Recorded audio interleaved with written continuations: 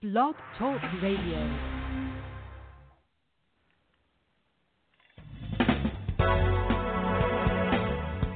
Hello and welcome to Pure Hope with your host, Reverend Janice Hope Gorman. Hope is the name the angels gave Reverend Gorman. Help open planetary eyes. And that's what we hope to do on Pure Hope. Thank you for joining us.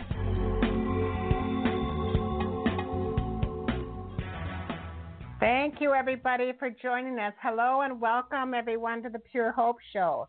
Tonight, we do have a wonderful, wonderful guest on our program who has written a good book. I would even put it in the great book choice list called Choices. And I'm going to read you just a small bit from her book and then introduce the author to you. And I love this piece that I read. It is, in the beginning, it is important to know the truths about our existence. We are not alone. We have hundreds, thousands, millions of spirit guides, angels, ascended masters, animal guides, and teachers who are looking out for our best interests every single day of our lives. Why then, you might ask, is my life so complicated, so unorganized, or in so much turmoil? For one simple reason, and only one. You do not yet realize that you are worthy to receive assistance from such highly recognized and important beings. Therefore, you do not ask for their assistance. And if you do, it's just a matter of formality. And you ask with doubt in your heart, never truly believing that you will receive anything but more bad luck. This is a deadly spiral that we all at some time or another bring upon ourselves. Powerful stuff, huh? These are powerful words, and of course, this is a big, bold statement that takes a gutsy lady to say such a thing as this. So I really want you to let yourself hear this and listen to what our program will be talking about. Our program tonight is called Choices, which I think is a fantastic topic because we're constantly always making these choices. And when I introduced our guest tonight, one of the things she just talked about is that when she wrote this book, it was meant for people who were feeling alone and hopeless, and that letting everybody know that we are not alone. So we're going to meet some, many women have read and written wonderful books, but please let me give you the phone number to call onto our program tonight. If you have any questions, if you want to be a part of this program tonight or make a comment, we will be taking these phone calls later in the evening because we're going to let Pure Spirit just talk through Nancy. The number to call, though, is, if you'd like to be on the air with us, is 213-559-2974.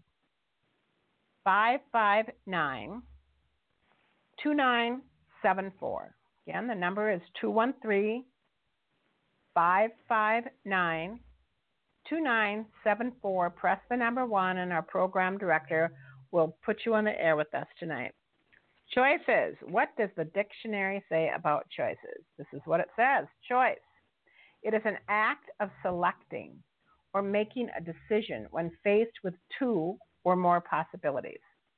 The right or ability to make a selection, a range of possibilities from which one or more may be selected. So we hope that if you're listening tonight, you'll sit down with a nice cup of coffee or cup of tea. And listeners across the nation, and we do have many people across the nation that indeed is listening. If you find some worth in this and a gem in this, we ask you to perhaps text your friend, tell them to get on the air with us tonight, and listen as well. So now our guest tonight is Nancy Byrne. She is the author of the book Choices, which is a cutting-edge book that brings absolute empowering choices back into your life again. And in her book, Nancy helps readers to transcend the limits of common thought into empowering thoughts. She was featured author at the Louise Hayes I Can Do It conference in Denver, Colorado, where her book totally sold out. But this is the other list of gifts and abilities that our guest has, and this is that she is a reader, a channeler, a Reiki master, a spiritual teacher, an astrologer. She also has had major in many areas. She's majored in psychology in the University of Colorado. She has worked in numerous areas. Here's just a few of those again. She worked as an adolescent psychiatric treatment center. She was the executive director for Women in Need support program, a rape crisis center.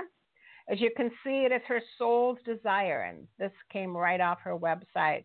You see, it is her soul's desire to give back to the universe and to serve by assisting others on their life's journey. So please help me give a warm welcome to our guest, Nancy Byrne, tonight. Hello, Nancy. Welcome to the program.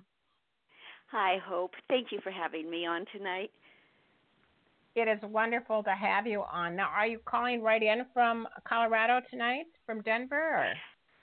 No, actually, this is another story in and of itself, but Spirit moved us to Whidbey Island, which I never thought I would be living on an island because I've always been terrified of water. Wow. So, and now we'll talk about this later maybe, but every time that Spirit sees a whole picture and we don't. And I would have never, ever moved to an island, if I realized that you had to take a ferry to get here over the ocean. And I am so grateful. Every morning my husband and I wake up and we just are so grateful to live here. I walk with this crazy bunch of women on the beach. They walk all the beaches of the island. And there have been times when we have been practically up to our waist, our hips at least, in water with a cliff on one side and the water coming in. I was never scared or panicky. I knew we were going to get through it. Another time we were walking and a group of us were ahead of the others, and we ended up in sink sand, and we couldn't walk. We were trying to get out. We just kept going in deeper and deeper. Spirit said, drop to your knees and crawl. That's the very first time in my whole life I immediately obeyed. And I was able to crawl out. And then the other women, I was screaming at them to drop to their knees and crawl, and we all got out. So it's just amazing what Spirit has planned for you if you just trust and let go. I love that. I love that you said, Nancy, it's amazing what Spirit has planned for you, because they all have a plan for us in this big picture right now, don't they? They do. And, it is for our greatest joy. It's to give us health, happiness, prosperity, love, everything. Spirit does not want to give us disease and turmoil and grief. Each of us, every single one of us cannot believe how much you are loved, and you cannot believe the miracle that each and every one of you are. Wow. Well, I always like to ask the question, Nancy, how did you get involved in helping people and doing all the work that you are doing right now? When did that begin? When did you become sparked with that and started moving in spirit? Well, I grew up in a really dysfunctional home. I was sexually abused and beaten by my dad, at a really early age, about probably 2.5. And, so I guess I didn't realize that I was depressed. And one night when I was about 10, Dad had gone into the bars drinking, which he usually did. And I snuck out the back door and snuck over to the church, which was cat-a-corner from us. I was raised and born in the Catholic Church, and there was a Catholic church on the corner. And I walked through the front doors and walked right up to the front. The whole church was totally dark except for 2 penance candles that someone had lit on the altar. And I knelt down on the very front pew, and I was just in tears. I was hysterical, begging God to please let me die. And my rationale was that there are so many people out there that want to live, and they die. And I wanted to die, and I was still alive, so couldn't he please let me die and let somebody who wanted to live, live? And at that moment, I felt a hand on my shoulder. And I turned, I thought, oh, God, it's a priest. He's going to take me home, and I'm going to get beat up again for coming to pray, And I turned around, and there was no one there. And I even got up and knelt on the pew and looked over to see if somebody was hiding there. When I turned back around, the altar was this most amazing golden glow. It was like, it was just so calming and just, it permeated every cell in my body. I knew at that moment that someone greater than my mom or dad, loved me, and that was all that mattered. And it's not like the beating stopped or anything happened, but I had that. It was like I had it in my heart. I knew that I was loved, and that's all that mattered. So, I know so many people go through so many things, and I've always been drawn to help kids and battered women, it seems like, because those are the, experiences that I've had. And I had another experience later on. I've had several experiences, but another time when I still lived in Colorado, I was married before, and we lived at a ranch in Colorado, and I loved Colorado. I really loved living there, but I love Whidbey Island more. Anyway, a family had moved in about 3 weeks before, and they had 2 small children, 2 little girls, about 2.5 or 3, and about 5, maybe 5.5. And we had, tornadoes and all kinds of stuff in Colorado. And so the dad was putting up a trampoline for the little girls, and he was cementing the posts so that they wouldn't blow away.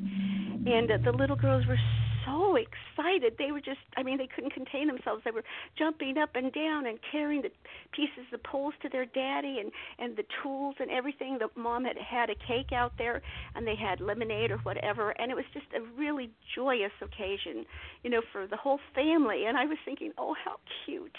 And my husband at the time and I had just divorced, and I was in a really bad place. Fast forward 3 weeks from that, we had a spring storm, and it was thundering, and the lightning was crashing. It was a torrential downpour, and I heard this big bang, and I thought, oh my God, our roof caved in. What else could go wrong? And for some reason, I went out to the walkout basement and walked out, and there was the little girl's trampoline, and it was just smashed on the back of our house. And I thought, oh, God, those poor little girls, they're going to be so sad. Their trampoline is gone. And I was walking up the stairs, and I was just thinking sometimes life just, it just sucks. And I got up the stairs, and movement caught my eye. Out of the corner of my eye, I saw movement, and I turned around and looked, and there were those 2 little girls out in the lightning storm, and they were picking up metal poles of the trampoline. And the little one just had underpants, no shoes, no top, and the older one had on a little top and I think shorts, but no shoes. And I was like, oh, my God, they're going to get killed. So I dialed the number, no answer. And I thought, I'm just nervous. I need to calm down and redial. I dialed again, no answer. So I went and jumped in my car, and I drove over there. And, being the adult, I said, what are you girls doing out in this lightning storm? Get in the house now. Well, the little one, she put her hands on her little hips, and she didn't say anything, but her attitude was, don't tell me what to do. You're not my mommy. So I asked the older one, I said, where is your mommy? And she said, oh, she's visiting Connie. She'll be home any moment now. And I said, listen, you could be hurt out here. I said, it's lightning, and you're carrying metal poles. Please get in the house and promise me that you won't come out until your mommy gets home, and I will put all the metal poles safely underneath the roof so that your dad can find them up on the porch, okay? I promise you. I will pick up all the pieces so your daddy can find them. And the little one was crying, and she was like, our daddy going to be so sad. We have to help our daddy. And the older one was really relieved. She was pulling her in the house, So I did. I picked up all the pieces of the all the metal poles, and I stacked them on the side of the house underneath the roof of the porch so that their dad would have them. And I went home, and I was just drenched, and I changed my clothes, and all I wanted was to open up a can of soup. And all of a sudden, it started. We had this huge hailstorm, and within a matter of just minutes, it seems like, we probably had about 3 to 4 inches of golf-sized hailstones on my deck. And I looked out, and there were the 2 little girls again. And they must have found something, a lug nut or something, because the older one had her little hand out, and they were looking open, and they were walking on the ground. And I thought, oh, my God, they're going to be killed. And without thinking, Hope, I just screamed. And I pointed, and I've never pointed at anyone before in my life, and I screamed, I command you to stop this storm now. And the storm stopped. And then I was like, oh, do. And then I'm like, oh, my God, I'm going to be turned into a charcoal briquette. And I said, I respectfully thank you for stopping the storm. And I'm thinking, who am I to command the hand of God? And Spirit said, you are the hand of God, Nancy. You are all the hand of God. I need you more than you need me. I'm Spirit. You can't see me with your physical eyes. You can't touch me with your physical body. You can't hear me with your physical ears. I cannot physically wipe the tears from a child's face, but you, in your flesh and blood bodies, can do that and so much more. If I were to build an orphanage in the middle of the desert, it would be torn down because someone would think it was a demonic spirit. But if a human being in a flesh and blood body did it, it would stand. You're all here to help each other and to work together, and you're all basically walking each other home. And I was so honored. I just felt, my God, if we knew the immensity, if we knew our true worth and our value, if we realized how important we are. I mean, the Spirit needs us on this earth. I mean, we look at ourselves and we think we're so small and we're so little and we're so imperfect and we're just not good enough, and we don't have a clue the majesty that we are. We're all miracles. And we have all been given everything we need,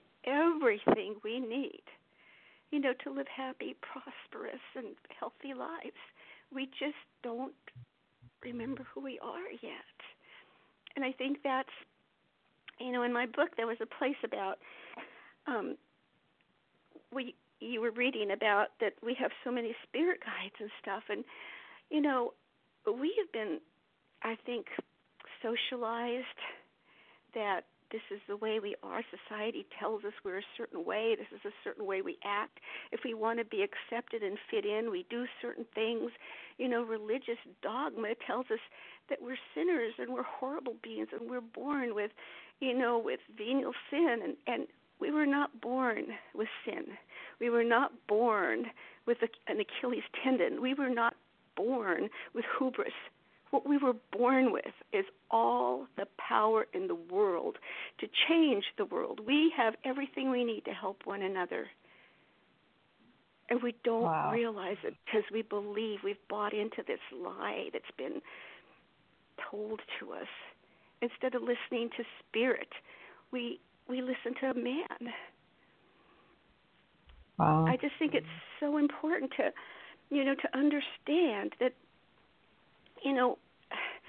all of our guides, we have just armies of guides, and they're bored stiff because we never utilize them. We don't think we deserve, we're just, and we've been given free will. And if you don't ask, if you don't want, if you don't think you're deserving, and you don't ask for it, if you aren't willing to accept it, you're not going to get it. We block ourselves from all the gifts that we could have. It's like if I wrote you a check for $1 million and you thought, oh, who would want to give me $1 million? I'm just a loser anyway. You put it in your drawer and it sits there for hundreds of years and just deteriorates. It doesn't do you any good to be given these gifts if you don't use them, if you don't realize that you're deserving.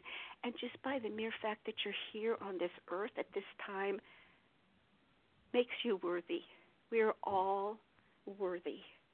You know, gifts aren't given just to an elite few. They're given to all of us. We all have, you know, certain different gifts. Just like in the world, a carpenter has different gifts than, you know, a janitor or a plumber or an electrician. But we all have gifts that when we work together are very, very powerful. And that's the whole thing. We need to come together because we are all connected. And when we think that we dwell on the separation, you know, the color of our skin or our sexual preferences, or, I mean, we can come up with so many things that we think separate us. It's not benefiting us. It's not benefiting any of us. You know, if you needed a transfusion or you would die and somebody gives you their blood, you're not going to ask them what religion they belong to or what sexual preference they have or what the color of their skin is. You're going to be grateful for that life-giving blood. Wow. You better put on your list inspirational teacher, speaker as well, because I got God bumps up my arms when you were talking about that whole story, because one of the questions I was going to ask you, Nancy, is because lots of times people will want to debunk this or rebuke this right off the bat. And so I did think that it would be wise to address the truth of this immediately, that we do have, when you make the statement in the beginning that the only reason why one's life is out of sorts is because they do not find themselves worthy of receiving the support from their guides and saints and angels. How would you kind of emphasize that or talk about that a little bit more? Well, it's just, you know, I think, like I said, we just think we're unworthy. We think we were born sinners, you know, and we just somehow have to do penance. We can't enjoy life, this majestic life that we've been given. We need to live in poverty, you know, because money is the root of all evil. We need to, you know, say the rosary and, you know, pound our chest. You know, one of the verses in the Catholic Church is mea culpa, mea maxima culpa, which means, you know, my fault. It's all my fault. It's not your fault. It's just that, you know, we spend our lives, you know, supporting values that aren't even ours. Most people, when they grow up, don't even leave the hometown that they were born in. This is what their parents did. This is what they do. Most people stay in the same religion. Most people even work in the same job that their families worked in. It's we've never been taught to think for ourselves. Spirit told me that if you don't love, cherish, and honor yourself, you can never love, cherish, and honor someone else. And the reason we don't trust God, and we don't, no matter how much we say we do, most of us, it's just something that you say, because we don't trust ourselves. And we have to trust ourselves first, because we're this magnificent creation. We're part of Spirit. Spirit lives inside of us. Of course, we're part of God, and we're worthy. We just have to understand this. And, you know, if people would just take just a little bit of time, you know, test it out. If you ask, you will receive. You know, Spirit wants to be your very best friend. It's like when you have a best friend, you talk to him. You tell him everything, your ups, your downs, everything, not just, oh, woe is me, oh, this is terrible. You don't just call your best friend when everything's going wrong. You call him to tell him, hey, I got a new dress for the party tonight. You know, I'm so excited. And you don't always minimize yourself so that your best friend doesn't feel small.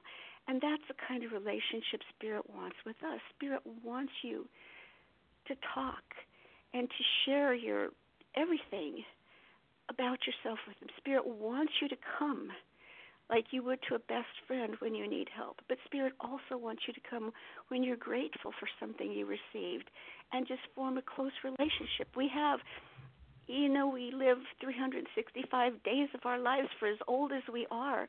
I don't think it's too much to give Spirit 10 or 15 minutes a day just to devote to Spirit. You don't have to sit there and, whatever. To me, nature is my church. I love being out in nature. It just touches my heart, my soul. So, you could go for a walk in nature and tell Spirit what's going on in your day. Not that He doesn't already know, and how grateful you are for this and this and this. And we all have something to be grateful for. We all do. I mean, if nothing else, be grateful you got up in the morning. Some people don't and can't get out of bed. Be grateful that, that your body is relatively healthy. Lots of people, there's that saying about, I cried because I didn't have any shoes or something, and then I saw a man that didn't have any feet. There is always something you can be grateful for, and the more you put gratitude out there, the more you're calling it to yourself, because we're all energy, and what we put out there is what we get back. I mean, it's really true. And there's that verse about the 100th monkey that I heard in psychology class one time. He's talking about a bunch of researchers trained a monkey to how to break open a coconut so they could eat the flesh. And then later on, in the furthest parts of the earth where this monkey couldn't have possibly gotten to, researchers saw monkeys, and they're all breaking coconuts on the rock so that they can get to the flesh. And when you uplift your consciousness, when you realize the miracle that you are, you're giving other people permission to do the same thing. In my book, I quoted Marianne Williamson. Actually, it was a book that I think it was Martin Luther King, a poem that Martin Luther King had used in his inaugural address. But she's saying that it doesn't bring glory to anyone, not to us, not to Spirit, not to anyone, to make ourselves small and to hide our light under a bushel. What glory does that do? What brings glory to yourself and to Spirit is when you say, look at the miracles that are happening in my life. Look at the wonderful things that are happening. And it gives other people permission, to open up and say, yeah, well, and this happened to me. And instead of, we compare sad stories all the time. They say that our biggest addiction is talking about our woes and how everything's going wrong. And I think that's true. We need to break that habit because it's not benefiting us at all. So is your husband on board with all of this? Like, have you had any family members that when you started waking up to the truth of who you are and always have been, like, is your husband on board with that? Did you have children that rejected you, or were they on board with this? Or my children did pretty much. My sons really believed because they couldn't figure out how I was always right about things that I had no way of knowing. But their wives are still in the Catholic Church, and of course, that's not really accepted. So, but I did have an experience when my grandson was, 3 or 4. He was little. He was walking, though, and he could talk pretty well. And I had this dream, and I don't know where I was, but this being, I never saw its face or anything, was taking me up the stairs into this beautiful, beautiful building. And when we walked in, all the walls were made of solid gold, and even the floor. And it was like safety deposit boxes, in a bank. And this being was just showing me all the awards that people had received since the beginning of time for service to humanity. And he was pulling out, all these awards and showing me all these wonderful awards, and then I was led out of the building, and I was just like, oh my God, my whole life has been devoted to the service of humanity, and I failed. I didn't even get the least of the awards. And then he took me into this other building, and again, it was about a third the size of the original building, and again, the walls were solid gold, but they were covered with every kind of precious stone you could imagine, diamonds and rubies and emeralds and sapphires. It was just amazing. But there were no, boxes. It was just a very simple wooden table. It looked like an Amish table. It was really well crafted. And there was a little treasure chest on it. And it was kind of like you see when they're treasure hunting under the water, it's always a rounded chest and all this stuff is coming out of it. And the being opened it up, and he said, "This is a sacred dragon. Throughout all of history, no one has ever received this award."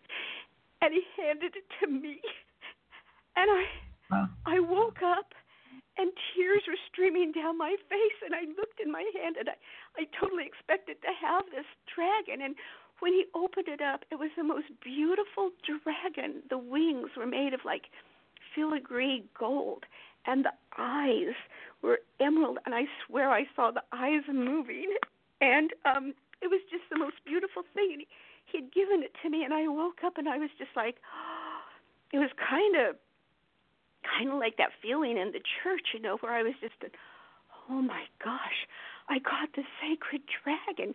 But then our socializing takes over, our mind takes over, and I thought, oh God, you silly woman. Yep. You think you're so humble, and here you think you've got an award that no one in all of humanity has ever received. Grow up, Nancy. Life isn't a fairy tale. And so I promptly, put it out of my mind.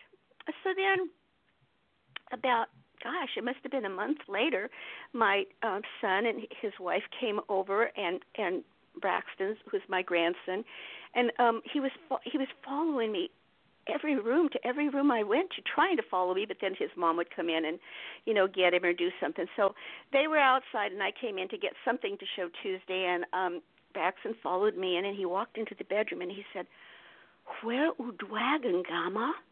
And I said, "What dragon, Brax? What are you talking about?" And he goes, "Don't you remember, Gamma? We go to that place, and they give you dragon. No one in the whole world ever got before." And I was like, how could this happen? I mean, how could we have the same dream?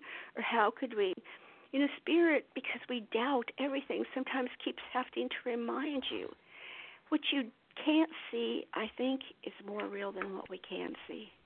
And we just get so used to seeing with our physical eyes that we think that's all there is, and that's not all there is.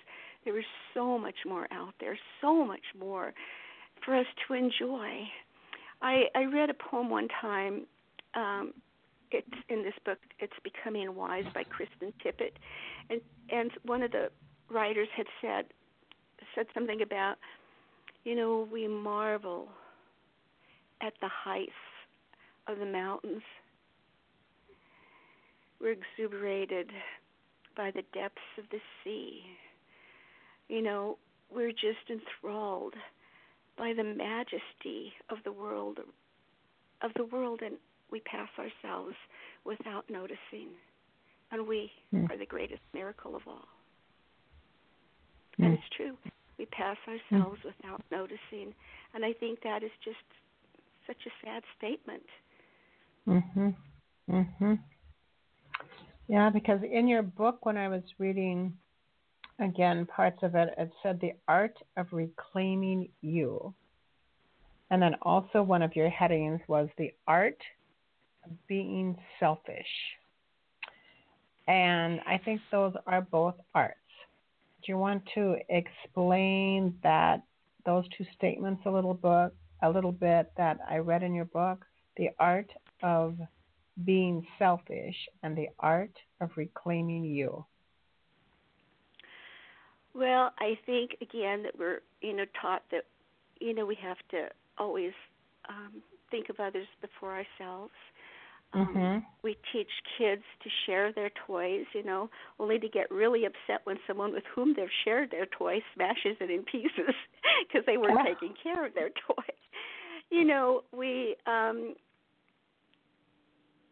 We train our kids when they have imaginary friends that's foolish. It's time to grow up. People are going to make fun of you if you keep talking to somebody that's not there. There's no one there. It's your imagination. I think that imaginary friends are angels protecting and teaching our children, and that we really do a great disservice by telling them not to believe, in anything that's just not third dimensional. I always put everybody first because that was, I guess, the only way I thought that I could ever be liked or loved. My dad always told me that no one would ever love me. I was the black sheep and the black widow, and I believed it. And there's a place in the book that talks about, sacrificing everything for other people. We teach people how to treat us.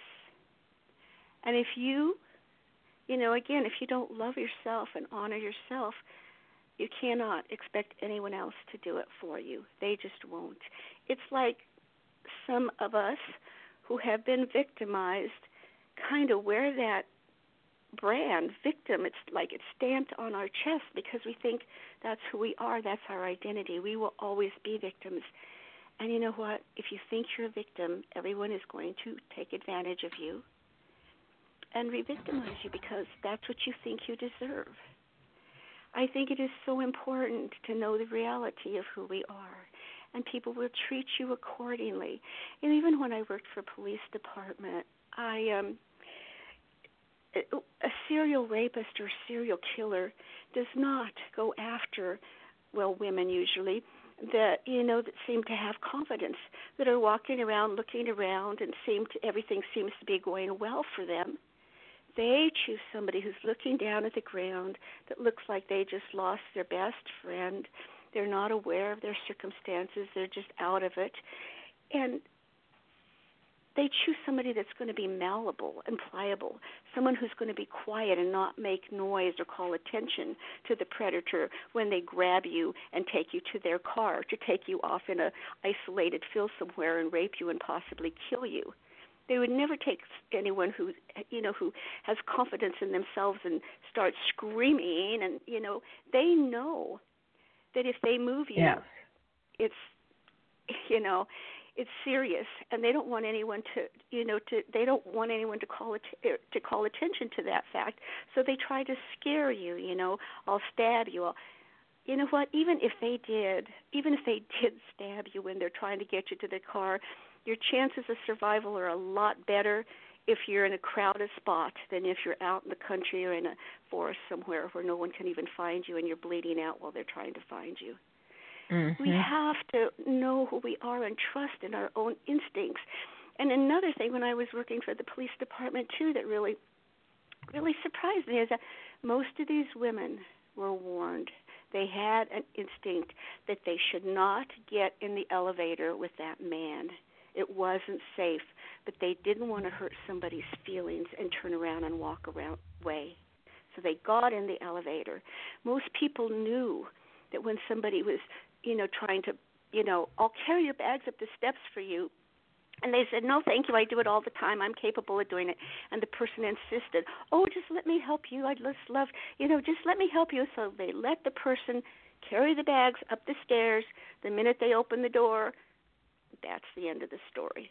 But we don't listen to our own intuition. And sometimes women have lost their lives by not doing that. Yes. So what do you think is the hardest choices right now that people are needing, and I really feel they need to make at this time? What would you say is one of the hardest choices that people are needing to make at this very tender time, this very tumultuous time, this time upon the planet? I honestly think that they need to remember who they are and love themselves. I think love, and especially self-love, is tremendous, and I don't think it's being conceited or, for the first time in my life, I honestly can say that I love every single thing about myself, the good, the bad, and the ugly. We're not in Spirit's eyes. We're perfect, but we could use a little bit of work sometimes. But everyone is where they need to be, and we're all into changing ourselves and changing. No, maybe you just give yourself permission to be who you are and to love yourself just where you are. I heard somebody say one time that, they when they're in gratitude, they always tell Spirit, my body is youthful and beautiful and strong and healthy. My body knows it and my body shows it. And so I do that. I tell myself I love myself when I get up in the morning, and I smile, and I really mean it. And it's like and it sounds like a silly thing to do, but it changes little things.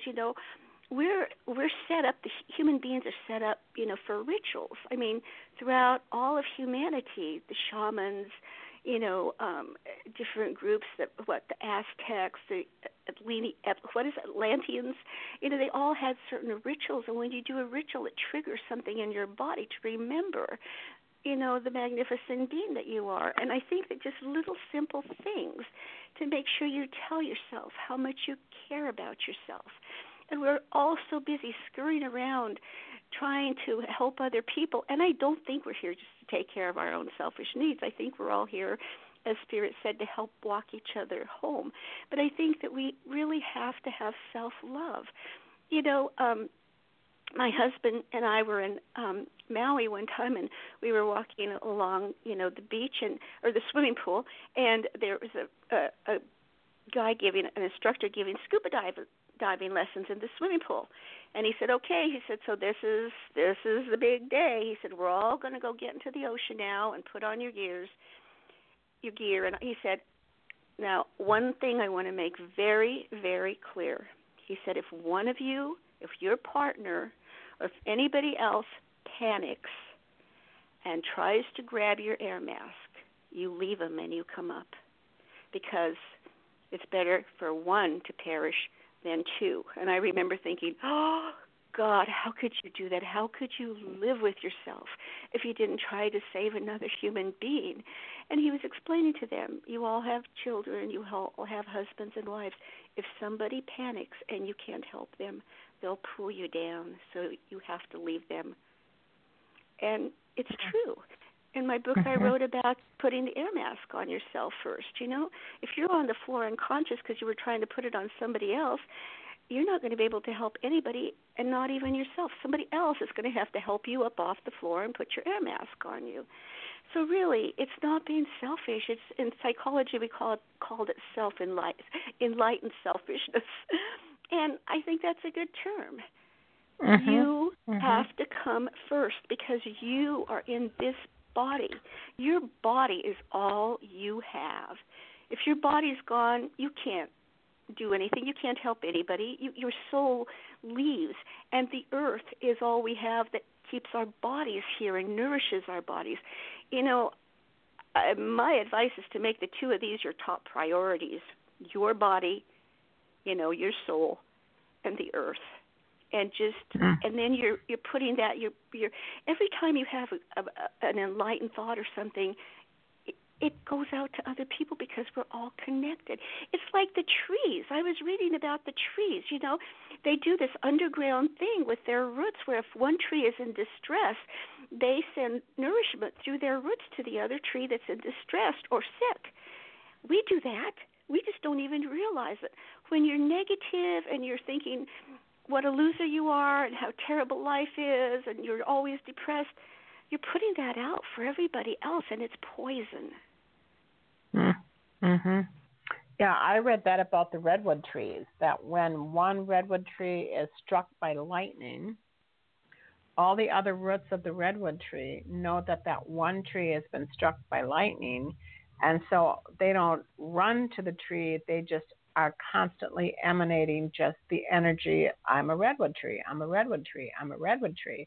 And it goes down into this root system, and it starts feeding the roots of that one tree that was struck by lightning. And you're saying the same thing, is that when we say the words, I love myself, I love myself, I love myself, I love myself, that those are roots were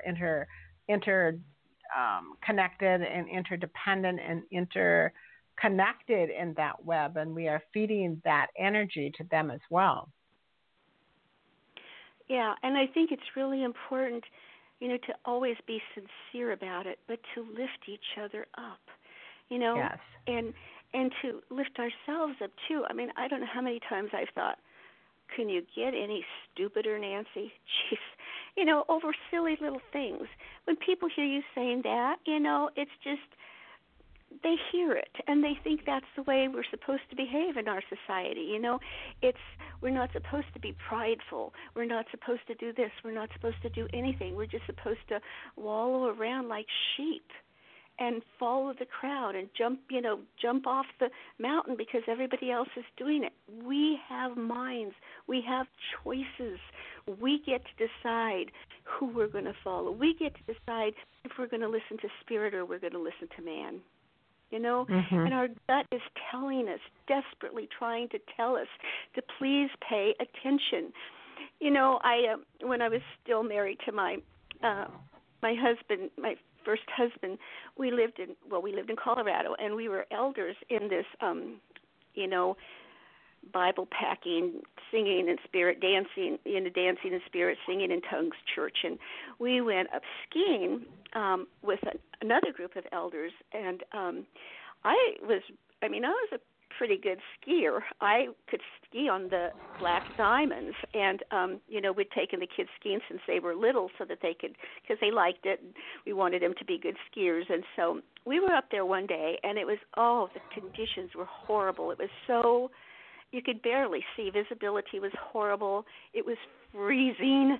And we'd been up on several runs, and Linda said, Nancy, she goes, why don't we let the guys go up and take this one last run, and we'll go sit in the lodge and have a cup of hot chocolate. Oh, my God, that sounded so good to me.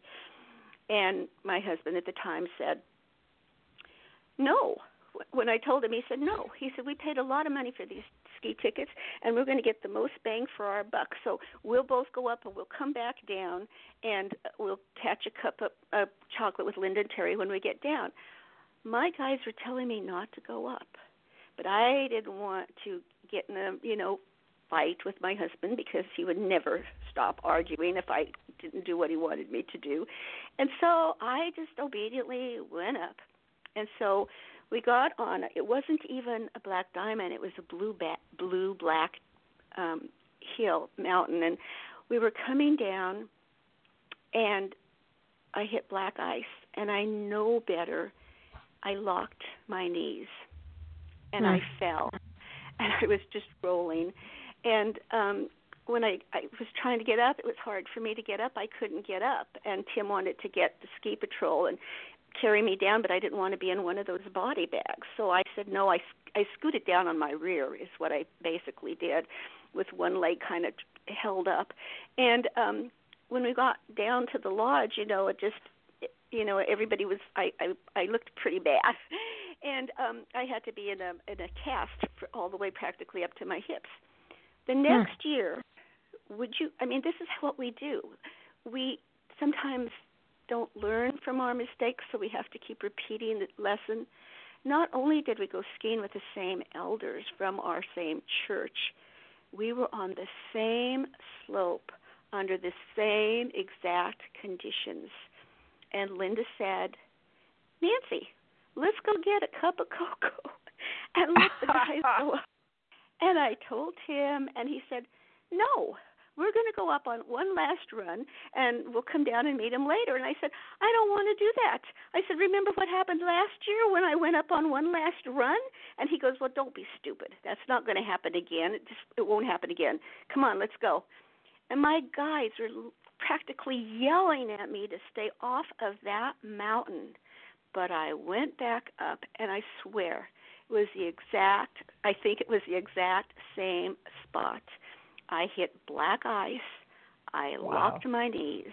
And if you would have seen me, oh my gosh, Hope, I executed the most fantastic flip. I mean, it was like this triple flip.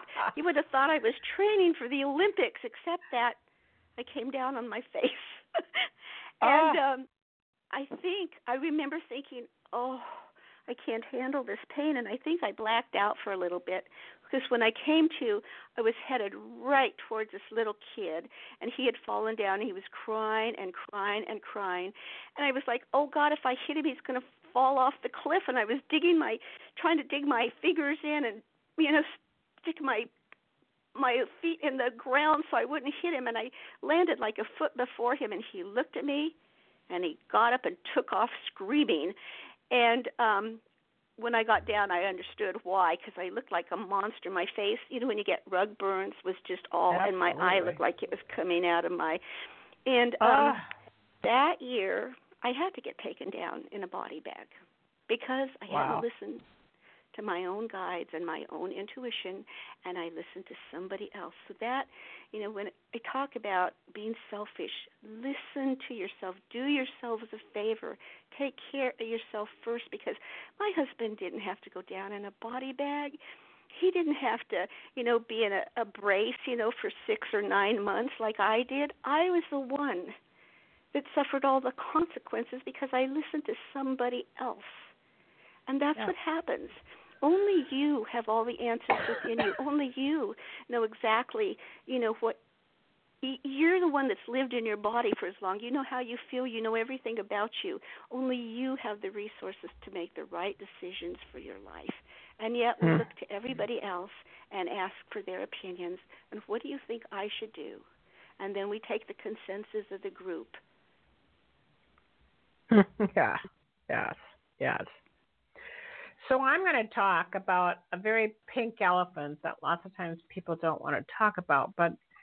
And do your guides, and I know you're an astrologer, do your guides, do your angels, does the astrologer inside of you, what do you think about or give information about during this time of great upheaval in our politics, or the immigrants that are coming across the border, or the shootings that we see in the synagogues, or the fires in our churches? What is your astrology, your guides, your angels, do they tell you anything about this very hard, and sometimes very difficult time upon the planet at this time?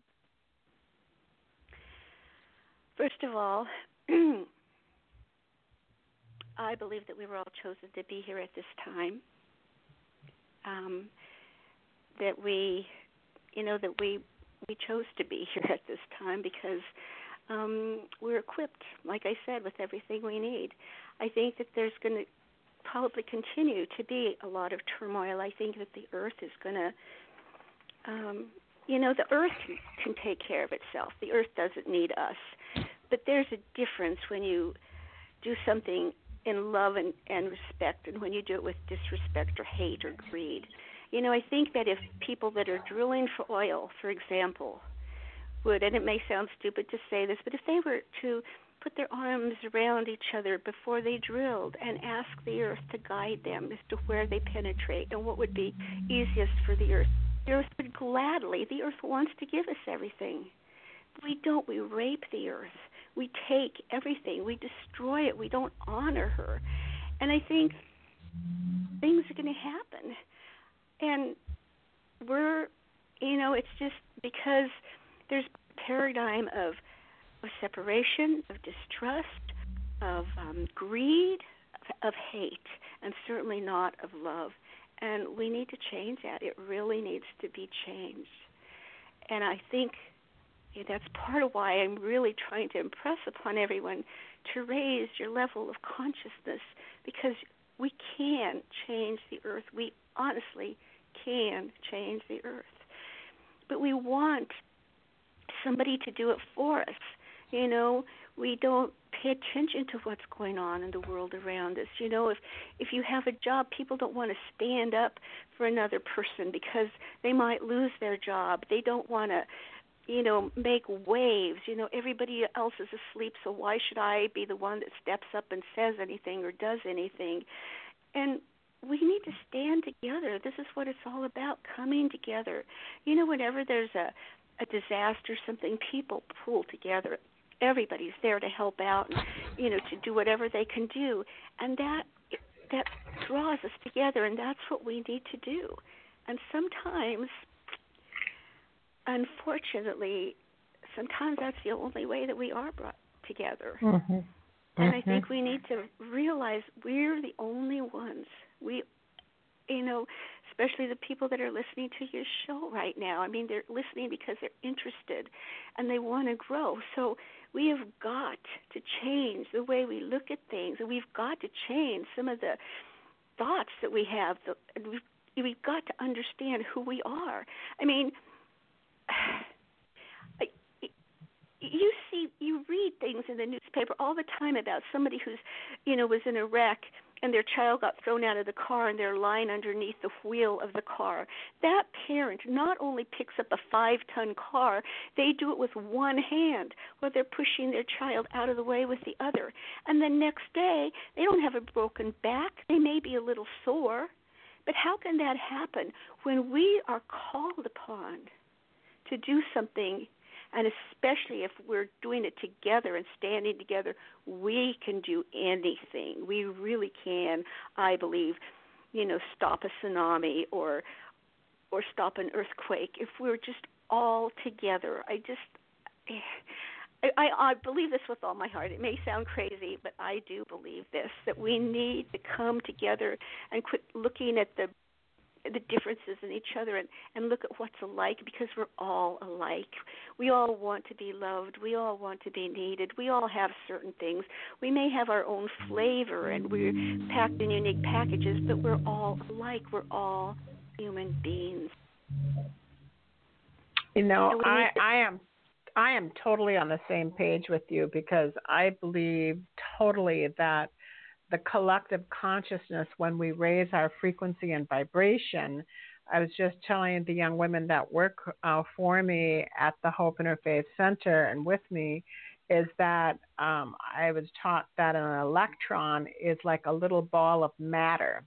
And what our neurosurgeons and researchers have shown and proven is that our consciousness, which raises in megahertz, will move that electron into a different form. So Deepak Chopra says those electrons move out and into reality every 144,000 times per second. And when we push the electron out to create through happiness, through joy, through the energy of glee and gratitude and appreciation, and we give compliments, that electron is being pushed out in a different way through that vibration. And so when you say we can, if we come together and say we are powerful, magnificent beings, and through the higher level of frequency, we can change the world. And we are changing the world. That's why I love people on the program, because not only can we, I absolutely believe, Nancy, that when you are writing a book like this, when you are speaking the way that you're speaking, at this very moment, we are helping raise the consciousness and we are changing the world. Yes, and that's exactly, why Spirit told me to write the book. And, I didn't even want to write the book. I always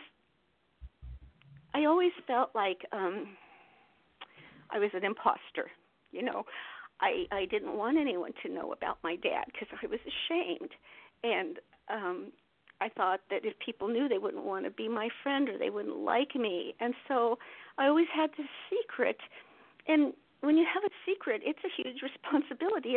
It's a 24-hour job keeping that secret. I mean, you have to be very careful what you say and don't let anything slip that people could tie the pieces together and all of this stuff. And when I wrote the book, Spirit said that others who were experiencing many of the same things that I had experienced felt like they were all alone and without hope, and my book would give them hope. And I thought the book was to heal the masses, and it was, but it was also to heal me, because once I wrote the book, I don't have to keep a secret anymore. I can. Yes. Everybody knows that's written the book or read the book knows who I am and where I came from and my experiences, and I am free to be me. And I can just present myself out there and offer myself. And if people want, they can take it. And if not, it's you have choices. You get to decide, what you want to hear and who you want to listen to. But just being on these radio shows and everything, when I was on the first radio show, I did not want to get up and talk. I didn't know. I thought people would ridicule me, and I just was scared. And in Spirit said, all you have to do is show up, and I will speak through you. And that's exactly what happens. And I just think that Spirit is desperately, desperately trying to get the message out to you. And it's just not me with this message. There are probably tons of people out there. I mean, when I went to the I Can Do It conference in Denver, we got to listen to all of the other authors speak and everything, because and not have to pay to listen to them or anything. But we listened to Wayne Dyer, and there was Sonia Choquette and Carolyn Miss and Morgiani. I can't think of for Anita Morgiani. And we were sitting there, and Wayne Dyer was talking, and my present husband, was saying, Wayne Dyer plagiarized your book, Nancy. He's saying everything that you said in that book. You need to call him on it, And then Sonia Choquette got up, and she has her own flavor and everything, but she said the same thing that is in Choices. And then Carolyn May spoke, and it was funny because Spirit gives a message to a lot of different people so that we will get it. We all have our own unique flavor. Somebody that might not like whatever the way somebody puts it out there, might like the way I put it out, and somebody who might not like the way I put it out in my flavor might listen to if Carolyn Miss says it or something. But it's the same message, and it's the same message that has been handed down to us through the ages. We're just not listening. Yes. I would agree. So I think this is a time for us to wake up, honestly. Yes. So who are your main mentors right now? Do you have any mentors or authors that really stick out for you at this time that inspire you?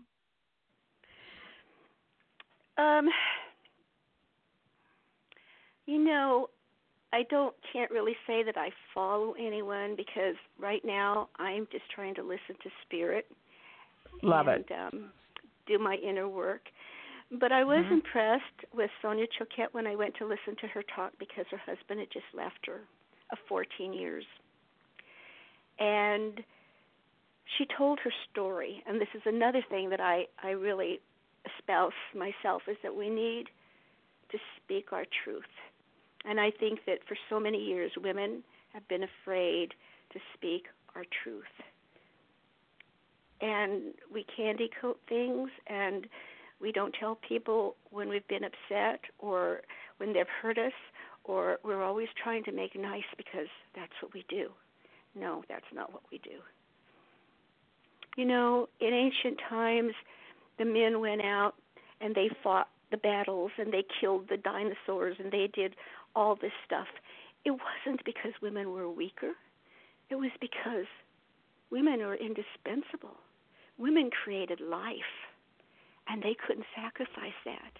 In many Native American traditions, it's the woman that has everything. It's her tent. It's her, and she was revered as, the ones who bleed and don't die. How can someone bleed for 5 to 7 days and not die? I mean, women were held in awe, and there was a goddess culture, and somehow, we've decided to take a back seat, and in many ways, we're all responsible for this shift. We really are. Women want win-win situations for everybody. They're intuitive. They, most women, I'm not saying all women, but most women, and men, just want to, destroy and conquer, and they're not listening to us. And now's the time for us to come forth and speak our truth. Anyway, Sonia Choquette was talking about when she was a little girl, her dad, she had this ability, this intuitive ability, and they were in the Catholic Church, and they were going to, I can't think of the word for it, excommunicate her if she kept doing this. And her dad was always embarrassed of her. But she had a brother that has gotten into some serious trouble. He was always needing something. He was always in trouble. And the dad really loved him. And she never said anything about it because she didn't want to call her dad on it, And yet, when she became famous, the Catholic Church wanted her to come and, talk to them and stuff. And she said, but her dad never acknowledged her for anything she did. And it made her feel bad because she was a good person that, that helped the family with money and even helped her brother with money and did all kinds of stuff. And her dad never gave her the time of day. I mean, he was nice to her, but he told her she was never to speak about what she did. And she never talked about it. She never had her voice. And then her dad died, or her brother died. And then shortly after that, her dad died. And she was so angry. She was angry at herself for never being able to have the opportunity to talk to her dad, for letting him know how she felt. And now she wouldn't have that opportunity again. And because she was so angry, she just became crippled.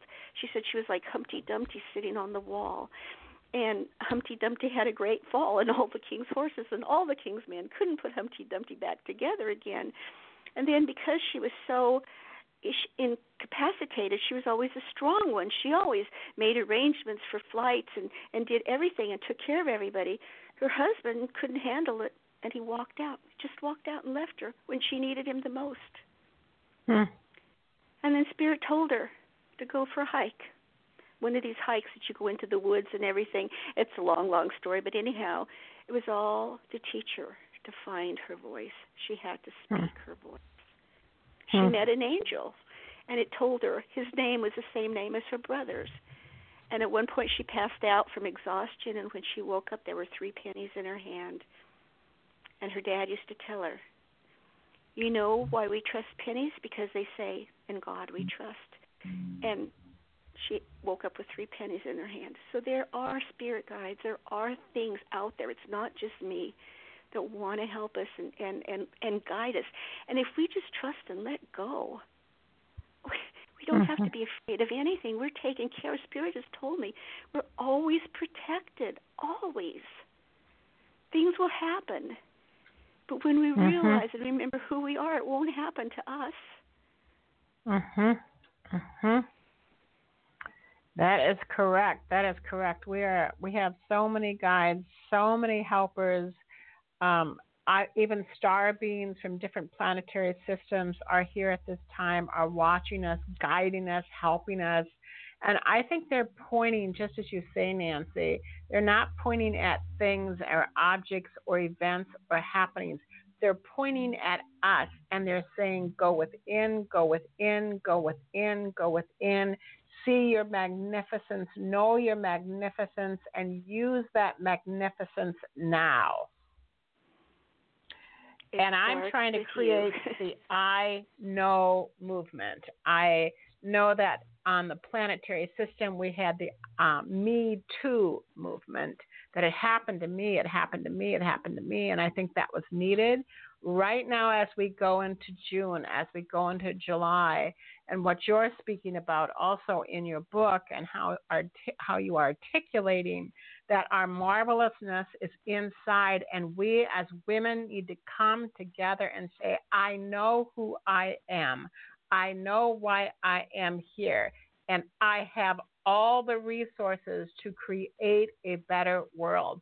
And what I call it, and Spirit calls it, is the I know movement that is needed upon the planet at this time. And so I just want to congratulate you for writing and speaking and sharing so articulately, because you have come to a point where I know who I am and I love me. And that's a powerful vibration to bring out into the planet. So I just want to thank you for that right now. Well, thank you, because you have the same.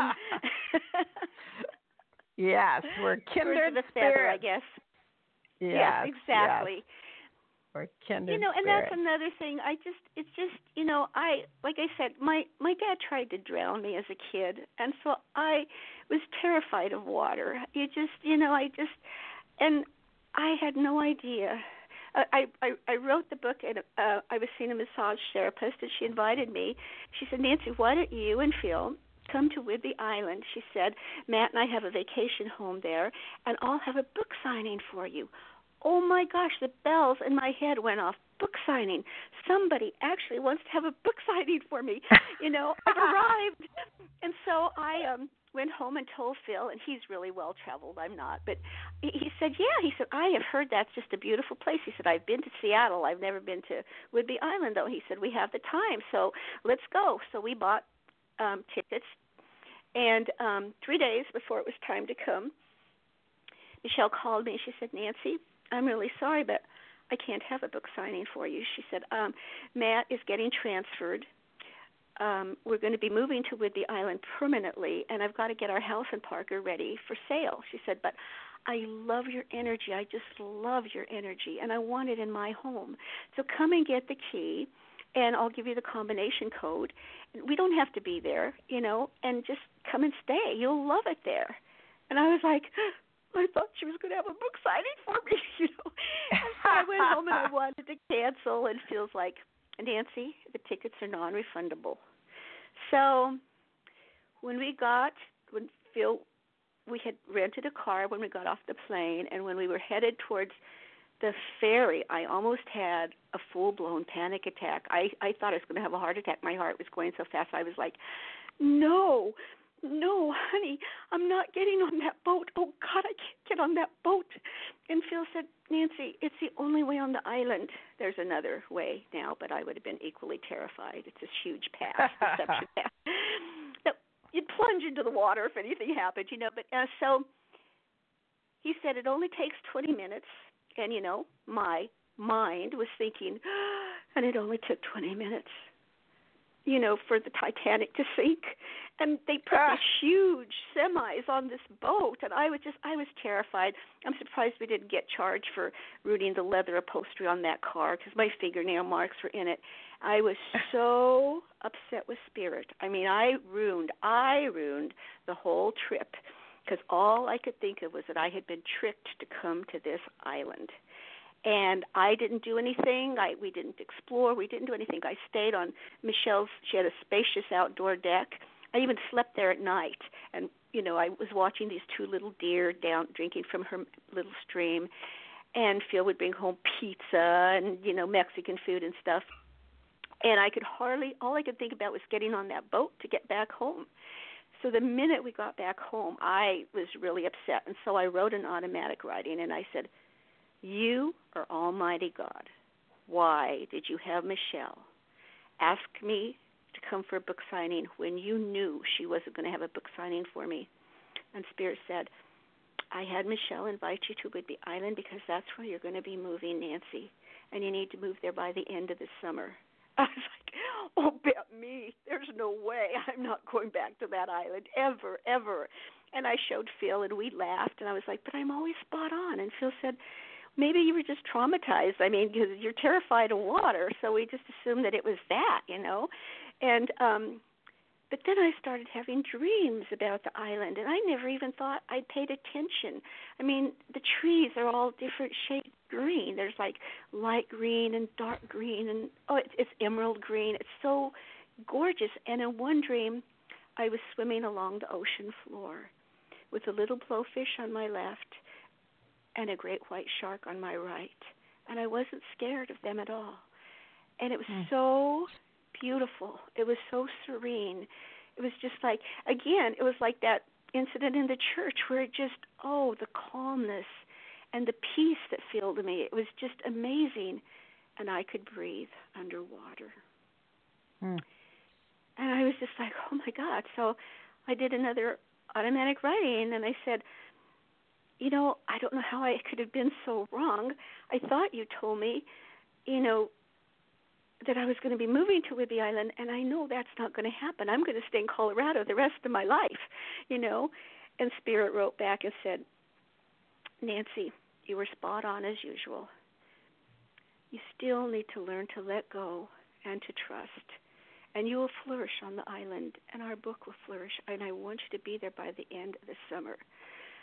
So I was like, oh, my God. But it was like I just was – I've been fear-based all my life. I'm not so much now. I still have my little moments. But, I'm scared of my own shadow.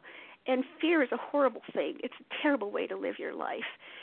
But I showed Phil, and he said, I'm not leaving here. He goes, how can we leave all this? He goes, we've got 4.5 acres. Our animals love it. And this is what he does when he doesn't want me to do something. He always says, the animals love it because I want, please the animals. But, and I said, well, Phil, I said, I'm learning to trust in God and not in man, and I'm moving. And he said, honest? You'd go without me? And I said, yeah, I would. And he said, okay, I won't stand in your way. Everything, the house sold for top price. We got everything ready. Phil even rented a one of those RVs so that all the animals could come with us and we'd all be together. They wouldn't be traumatized. And literally, we just thank God every day that we're here. So sometimes you think that you don't see the big picture. Like I said earlier, you don't see what God has planned for you. You have to trust that what God has for you, what Spirit has for you, is so much better than anything you can ever, ever, ever imagine. I promise you that. Wow. Choices. You have given us some wonderful, wonderful examples of choices and following Spirit. Would you give our listeners some information on where they can get your book, Nancy? Yes, they can get it either through, probably Amazon is the best place to get it. They can get it through Balboa Press, and they can get it from Barnes & Noble online. And, I could also send them a signed copy, but it'd be more expensive because it cost me about, $14 to mail books from the island. So I would think Amazon would be the best way to do it. But and if you want to get a hold of me for any reason, my webpage is www.choices, the name of the book. It's a dash. People always want to put an underscore or a hyphen, but it's just a dash. NLB, my middle initials, .com. www.choices-nlb.com. I'd just like to say something else that we're offering. There are many people out there that while you do have the answers and everything, sometimes you just want an answer, And, so this is just my way of just kind of giving back. Jennifer and I decided that I was going to have an Ask Nancy page on my webpage.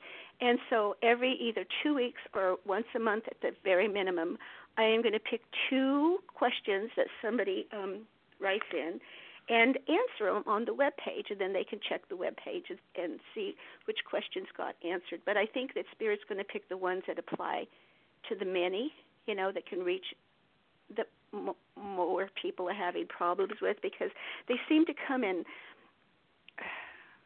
When I do readings, they seem to come in different waves. Sometimes all I do is do readings about relationships. Sometimes all I do is do readings about jobs or health. And so I think that's the whole purpose of it, is that Spirit will answer the questions that the multitudes can listen to. And it's absolutely free. There's no charge. There's no obligation, nothing. I'm not going to sell your website, anything. It's just my way of trying to give back. Because for everyone that's been a faithful listener, and I think there's not enough free stuff out there. Yeah. Yeah. Oh, I think that's great. I'm going to pretend just for a moment now that I am Oprah Winfrey, and I'm going to ask you the question that Oprah usually asks at the very end of her soul connections with people, Super Soul Sundays. Nancy, what do you know for sure? I know that we are all powerful, mighty beings, and that we can change the world. I know it. Oh, thank you. Well, thank you so much for being on our program. We will put that information that you just gave us on our website at the Hope Interfaith Center and on our Pure Hope blog talk. So if people want to get this wonderful book, Choices, and zero in a little bit and get more information on Nancy and all the wonderful things she does. And I just once again want to say that you are a wonderful example. Really, truly, you are a wonderful example of listening to Spirit, listening to your inner wisdom, and championship yourself through fear. And then you say, yes, I'm going for it. I'm doing this. And when your husband said, really? You'd move there without me? Absolutely. Because I've said that to my husband, too. So that's great. We really are kindred spirits, aren't we? Yes, we are. So thanks so much, Nancy. And thank your husband for saying yes to you and yes to Spirit, too. We have to give kudos and a shout-out to husbands who say, okay, I'm going with you.